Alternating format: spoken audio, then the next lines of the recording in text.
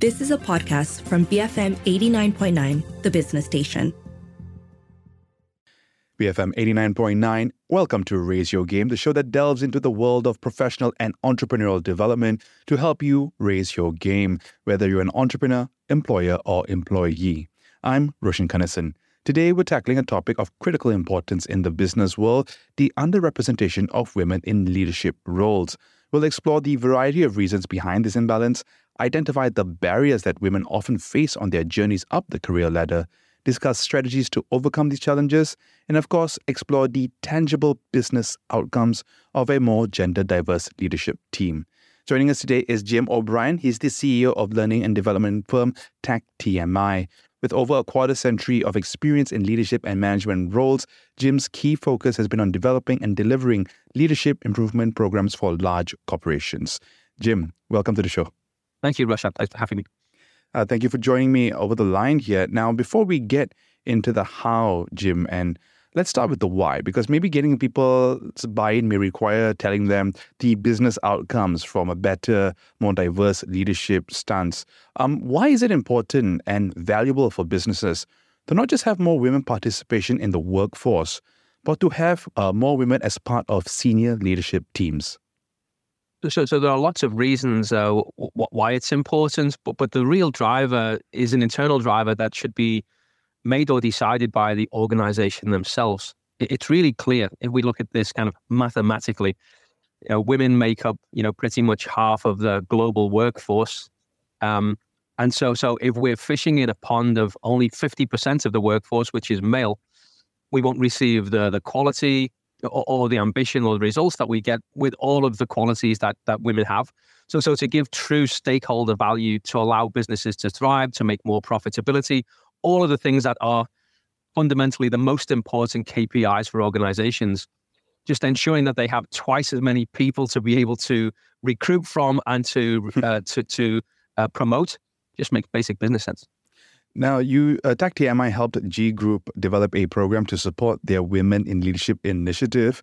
In the case study that was published, I think this was quite recently, within the last 3 months, it was noted that only 1 in 4 is a C-suite leader. Now, before we jump into this in particular, could you share with us some of the tangible business outcomes that organizations like G Group have observed by increasing the representation of women in leadership roles? Yeah. So the first thing to say is that, G is not unusual. We're kind of, average and representative of most large organizations globally. We have great intentions. If you speak to the CEO, speak to the board, they're positive around their intentions to have more women in leadership positions. So it's not as if G or any other business is trying to hold back ladies in most organizations or in most cases. But the tangible results, if that's the question you're asking, was that there are kind of hard and soft indicators of improvements.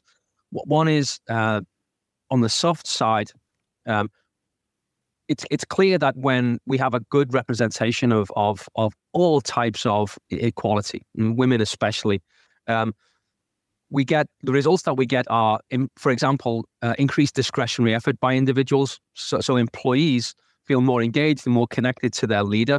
They feel that their leaders are more authentic, and so they have good intentions. They intend to give discretionary effort. They intend to stay longer. They intend to work harder and look after the organization in a more emotional way.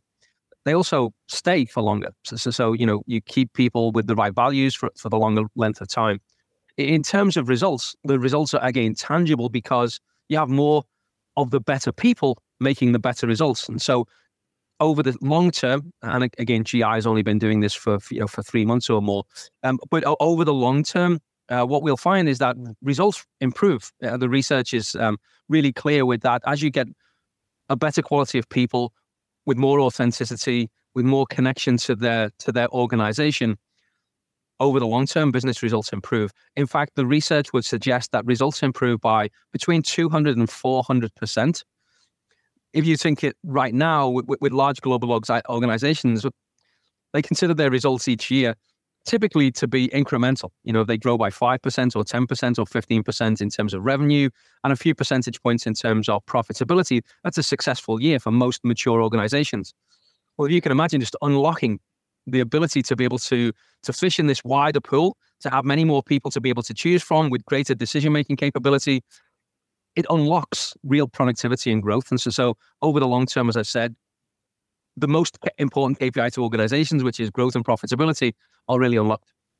Now, as I mentioned earlier, Tack TMI helped GI Group, I think that's your parent company, develop a program to support their Women in Leadership initiative. I mentioned one of the stats earlier that only one in four is a C-suite leader. But with respect to this program in particular, the GI Group's workforce was predominantly female, yet less than 20% of its strategic community was female.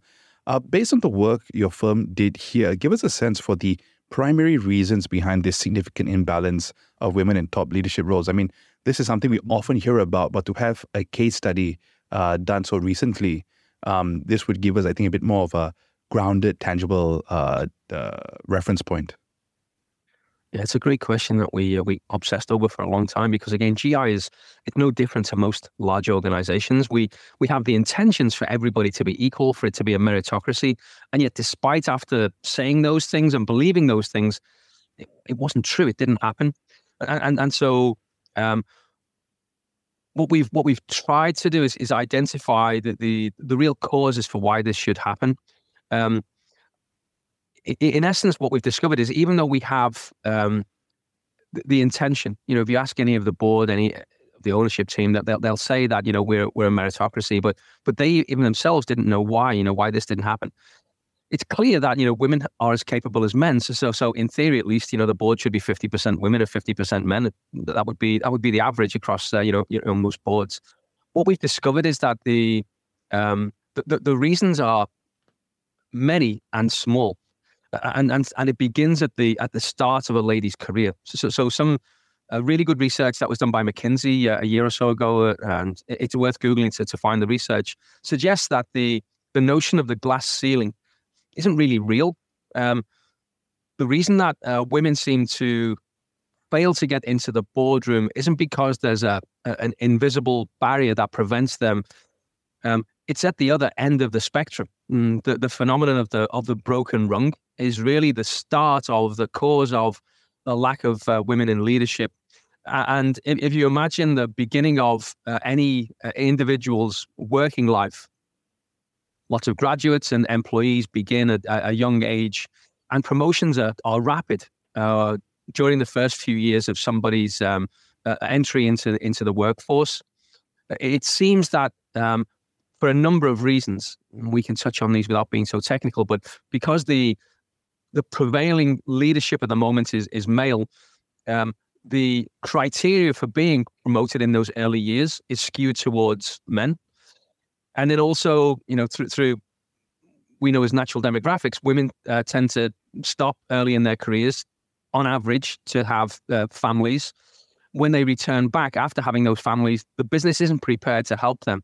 Even if they go away for 1 year, for example, as little as 1 year, especially in today's environment where applications, processes, ways of working change so rapidly, when women come back into the workforce, they find that they've missed the boat because they've been away for 12 months and they don't really have the support network or the training or development that they need to be able to upskill them to the latest applications and developments. So there's small things, they seem trivial in isolation, but you put those things together and it holds women back in those first critical few years, so that if 50-50 of the workforce goes into an organization, it's found that after the first 1 or 2 promotions, the third level of the hierarchy is 65% men or 70% men in some cases, and only 35 or 30% female. So again, within the first few years or the first few promotions in that really early critical stage, men outnumber women 2 to 1. If you kind of, multiply that during the next 2, 3, 4, or 5 promotions until you start to get towards director level, the numbers get even more skewed because, again, there's more allyship with men, more men reinforce more men behavior, more men expectations. And so eventually, when you do get to that final stage, according to McKinsey, there just aren't enough women to promote. There just aren't enough left. And I think the term you used earlier was the broken rung. So I guess this is emphasizing the importance of emphasizing how important the early days in one's career can be towards longer term career progression as well. And Jim, I think we're going to dive into dive into this a little further, but we've got to go into a few messages first. We'll be back in just a bit. Folks, I've been speaking with Jim O'Brien. He's the CEO of learning and development firm Tack TMI. And we've been talking about the underrepresentation of women in leadership roles and how to address them. I'm Roshan Kanesan. You're listening to Raise Your Game. Keep it here to BFM 89.9, the business station. Beating fickle mindsets. BFM 89.9, the business station. BFM 89.9, welcome back to Raise Your Game. I'm Roshan Kanesan, and this morning I've been speaking with Jim O'Brien. He's the CEO of learning and development firm Tack TMI. Today on the show, we're talking about the underrepresentation of women in leadership roles and some of the reasons behind them. And this is coming on the back of Tack TMI helping their parent company, GI Group, develop a program to support their Women in Leadership initiative. This was a case study that was published in the last few months, if I'm not mistaken, Jim. So some very timely stuff to get into and some data points there. Now, following up on what we were talking about a little earlier, just before the break, given this historical context where work environments have generally been shaped by male-centric values, what strategies can organizations adopt to change these deep-rooted cultural norms and foster more gender equality in leadership? Yeah, it's a great question, Roshan. The answers I give are not the answers according to Jim or to Tack TMI, but these really are the answers that our research has found, and secondary research from other organizations, and not just Tack TMI, but really what we've found by digging into this for quite a long time now. And we have some subject matter experts that we work with that kind of allow us to understand the nature of the issue and then build development programs. But fundamentally, what we found is that even if, and there are a number of things, but one of the most important, I think, is that even if organizations believe and intend to be gender neutral, if they intend to have a meritocracy, it doesn't happen. If you speak to pretty much any CEO of a large organization and ask them, do they prefer men over women, they wouldn't care less. They just want the best performance, but it's not happening. It's what we found though is it's not enough to be benign. The upper echelons of an organization need to create a real environment, a rallying cry, a real cri de coeur that says, we intend for our organization to be, gender blind, and we want the middle managers of an organization, the managers that make the recruitment, the managers that make the promotions. We want you to know that you're empowered, and more than that, you're responsible for ensuring that we have a gender blind organization. So because this issue is so ingrained, it's so traditional, it's been around for such a long time, just being benign and saying, we're gender blind isn't enough. It needs to be kind of more forceful, more resolute, more motivational. It needs to be in a business's overarching strategy. So it needs to be really public, and it needs to be really cried out that, we need to change this. If that's done, then you'll break through the barrier. Operational leaders, operational managers will get the message, and then they'll start to consciously review why, in the chaotic world of large organizations, especially at the ground level, in this chaotic environment, why we see so few women being promoted. So that's the first thing. It needs to be from the top, and it needs to be a distinct rallying cry that says this needs to happen. Secondly, again, as I mentioned, organizations at this level are quite chaotic. It doesn't matter if you're the best run organization in the world, but if you're a large organization, there are lots of individual employees, individual contributors in the first 3 or 4 levels of the organization that are promoted on detail with very little data, with very little information, with maybe a psychometric test or two. But the people making the promotion are typically men. They've got, men-centric backgrounds and men-centric unconscious biases. And what they're doing is making a decision based upon what they know is the best for them. But they don't use data to manage those decisions. So the second most important thing is to be more objective and to use more data to make decisions. So, for example, if they look back at the previous year and analyze how many men were promoted over women, in those first early years, they'll realize that more men were promoted. So why? So they should use data to drive the decisions that they're making more than just subjective decisions based upon their own personal preferences. And the third thing that we found is that the women that need to be prepared for leadership need to be developed adequately. I think we might touch on this in later in the conversation, but because we found that organizations are more biased towards males and male decision making, which is natural and unintentional, but it is happening.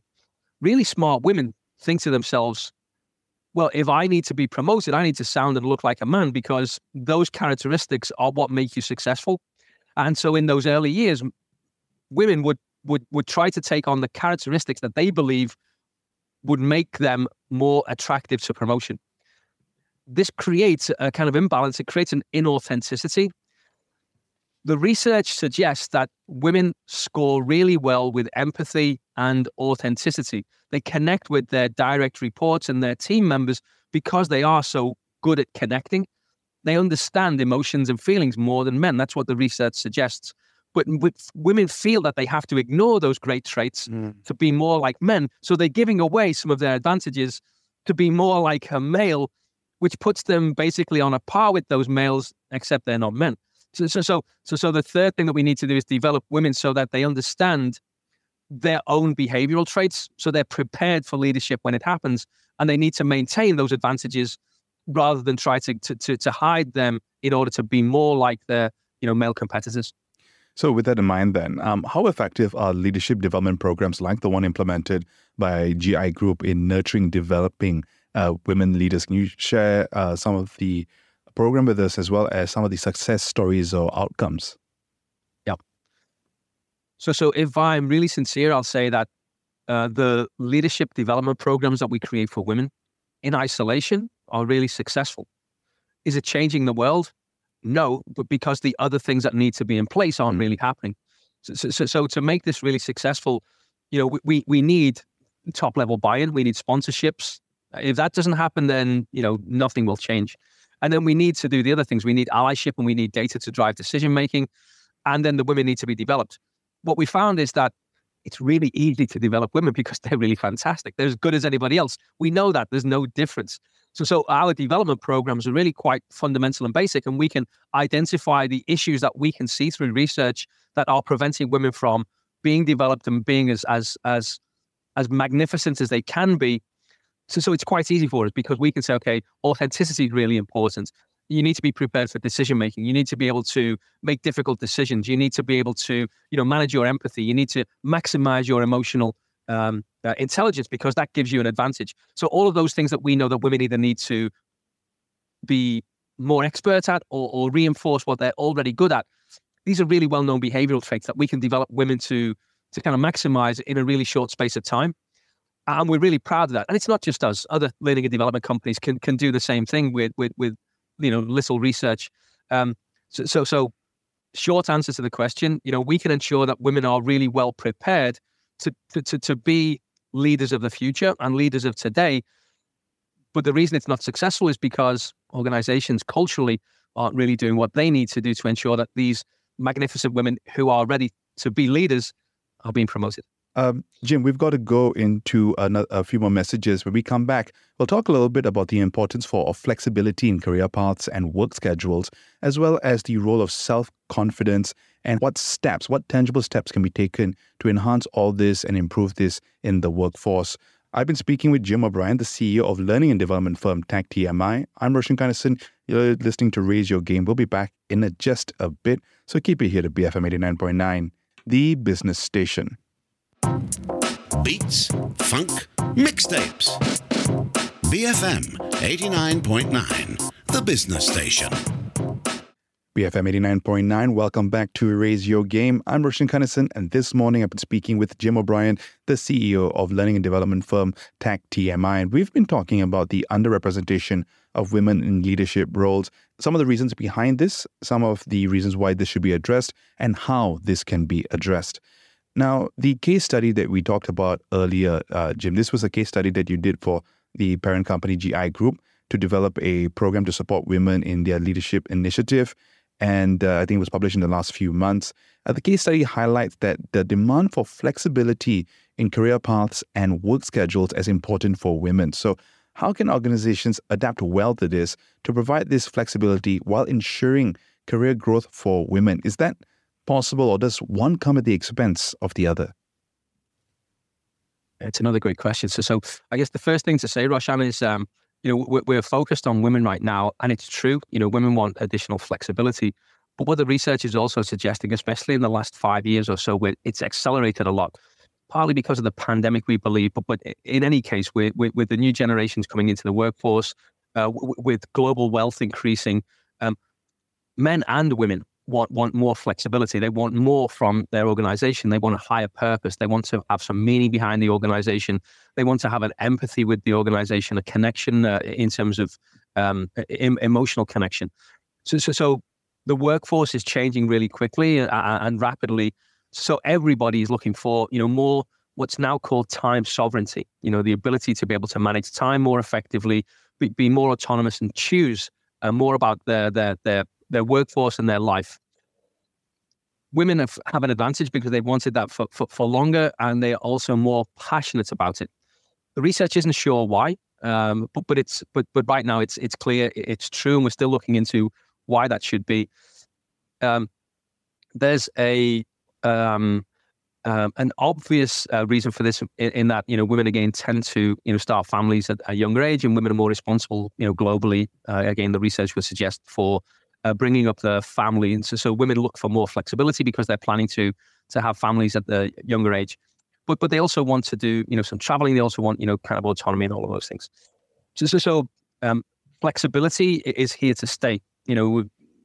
Organizations, institutions, researchers, we all know that the world is changing so rapidly. There's a dearth of available employees. Again, as we become more global, as birth rates lower, we can see it now globally. There are more jobs available than people in most spaces. So organizations need to adapt. If people want more adaptability, more flexibility, more choice, more autonomy, organizations have no choice. They have to provide this for all of the workforce. So women are no different. They're just part of the whole conundrum. What's clear about the research is, and again, we're not sure why, but women tend to leave more quickly if they don't get these needs met. So if an organization doesn't follow their values, their purpose, their sense of emotion or sense of value, if they're not making a connection, if they feel there's a sense of unfairness, there's lots of real tangible reasons. But if women don't get all of these psychological needs met, they're more likely to move on. Again, that really impacts their ability to be able to be promoted and become leaders because they're more demanding in their organization. They want more than just trading time for money, which again historically might be a reason why men stay, because typically, if I go back to the olden days in inverted commas, men were more responsible for bringing home the money, and so men would put up with traditionally more negative experiences because they needed to be the breadwinner. So there might be lots of historical reasons, we're not sure why, but the fact is it happens. Now, if we want a meritocracy, if an organization wants to thrive, if it wants to make its profitability and get the growth it needs to adapt to these things. It needs to give the women of the future, the leaders of the future, what they're asking for, because it's counterproductive not to. If they leave, we have to recruit more people. We have to go through the whole cycle again. We lose people with good values. We lose people with good experience. And so it's important to meet them halfway and give them the things that they want. So give them the flexibility, give them the autonomy. Is it a paradox? Does this kind of giving mean that, the organization loses out? Absolutely not. Again, the research is really clear that providing people with autonomy, a sense of relatedness, competency, the ability to be able to do good work, the ability to be able to work with organizations that are similar to them, to have good clients, all of these kind of fundamental things. If you give any employee, but especially a woman, all of these needs, or satisfy these needs, if they flourish, your business improves by 200 to 400%. Giving them autonomy, flexibility, agility are a tiny price to pay compared to the return that you'll see if you actually embark upon this new culture. Now, Jim, one other thing in the case study that caught my attention was the importance of the role of self-confidence and leadership styles for women. Talk to us a little bit about the significance of this, about the role of self-confidence and understanding one's unique leadership style for women aiming for leadership positions. Yeah, so this is a strange phenomenon, Roshan. Women are as confident as men. Again, women and men, we have to stop thinking about the differences because really aren't so many. We're as capable as each other. In fact, most of the women I know in my organization are a lot better than me. So we focus on the differences when really there aren't any. So women are as confident as men. But again, what the research has found is that women, two things happens. One is they believe that they need to mirror the behaviors of men. And so they artificially increase their level of confidence because they believe you have to be overly confident and overly macho because that's what will get you promoted. So immediately the women not being authentic. And when you step out of your natural kind of authenticity, when you're not the person you really are, then it leaves you open to vulnerabilities. You have to create this facade and keep it. And that's really difficult. But the second thing is, because of the current imbalance, because of the fact that women have so few role models, women have more experiences of what's known as imposter syndrome. And so women don't believe at the beginning, at the outset, when they begin with an organization, even if they have confidence, they don't believe that that confidence is enough to get them to where they need to be. And if we remember that, the first few promotions are usually negative experiences for women because even though they begin on an equal footing with men, they see them, either themselves or their colleagues fail to be promoted. This reinforces the imposter syndrome. So if you put the mixture of trying not to be authentic because they need to look like men or act like men or behave like men, and at the same time struggle with this imposter syndrome because they believe that it might be true. What we've been taught all of these years, men get to the top and women don't. Then all of a sudden they're faced with these self-doubts. You put those things together and it's a fairly heavy mixture. So again, what we're trying to do with our development programs is break this down into its constituent pieces and say, imposter syndrome, you don't need to worry about. Just focus on doing a good job, being authentic, behaving as you think you should be, make the right decisions, be empathetic, be a kind person, follow your values, and then you'll be successful. Don't worry about those things. If you're not successful, it's not your fault. It's the organization's fault. If the organization can't change, then leave. But do your best to work with us to have the organization change because it's in everybody's best interest. So I guess to follow up on that, Jim, what steps can be done, whether by organizations or just by other stakeholders, to enhance these aspects among women professionals? Yeah, that's a great question, and it's a difficult one. But in a tactical sense, what organizations need to do is firstly identify mentors for the women. Again, it's difficult and it feels like it's a high investment for low return, especially at the beginning. But it's really important for organizations to identify mentors or coaches or role models for women entering the workforce. They also need to look at changing their business practices so advantages aren't bestowed upon men because, again, traditionally, male characteristics were the things that were being looked for. But organizations need to realize that the advantages that women bring are also good for an organization. So, promotions and incentives need to be focused on more neutral behaviors and traits and results. And then also to build an allyship, a kind of culture where meritocracy is really important, and not being meritocratic is not good in an organization. It's baked into the values. Again, that needs to come from the top. But all of those things put together, and it's not easy, Roshan, it's a really difficult thing and it takes lots of time, but all of those things put together will eventually give the organization in the long term organizational vitality. To wrap up this conversation, looking forward, what are the next steps for organizations to not only increase the number of women in leadership roles, but to also sustain this change over the longer term? Essentially, just something to bring this conversation, to summarize this conversation and bring it to a close. So that's the good news, because it's self-sustaining. When you break past this barrier, when you get past a point of inflection, a critical mass, when you have enough women in the workforce that are being promoted, it's self-perpetuating because things start to find a balance. Instead of being a male-dominated organization, it's a balanced organization. So you have balanced behaviors, you have balanced values, and you have a balanced way of working. And so breaking the barrier the first time is enough. You don't have to sustain it. It sustains itself. Jim, it's been an absolute pleasure speaking with you. Thank you so much for your time. Thank you, Roshan. You've been listening to Jim O'Brien, the CEO of Tack TMI, here on Raise Your Game, the show that delves into the world of professional and entrepreneurial development to help you raise your game, whether you're an entrepreneur, employer, or employee.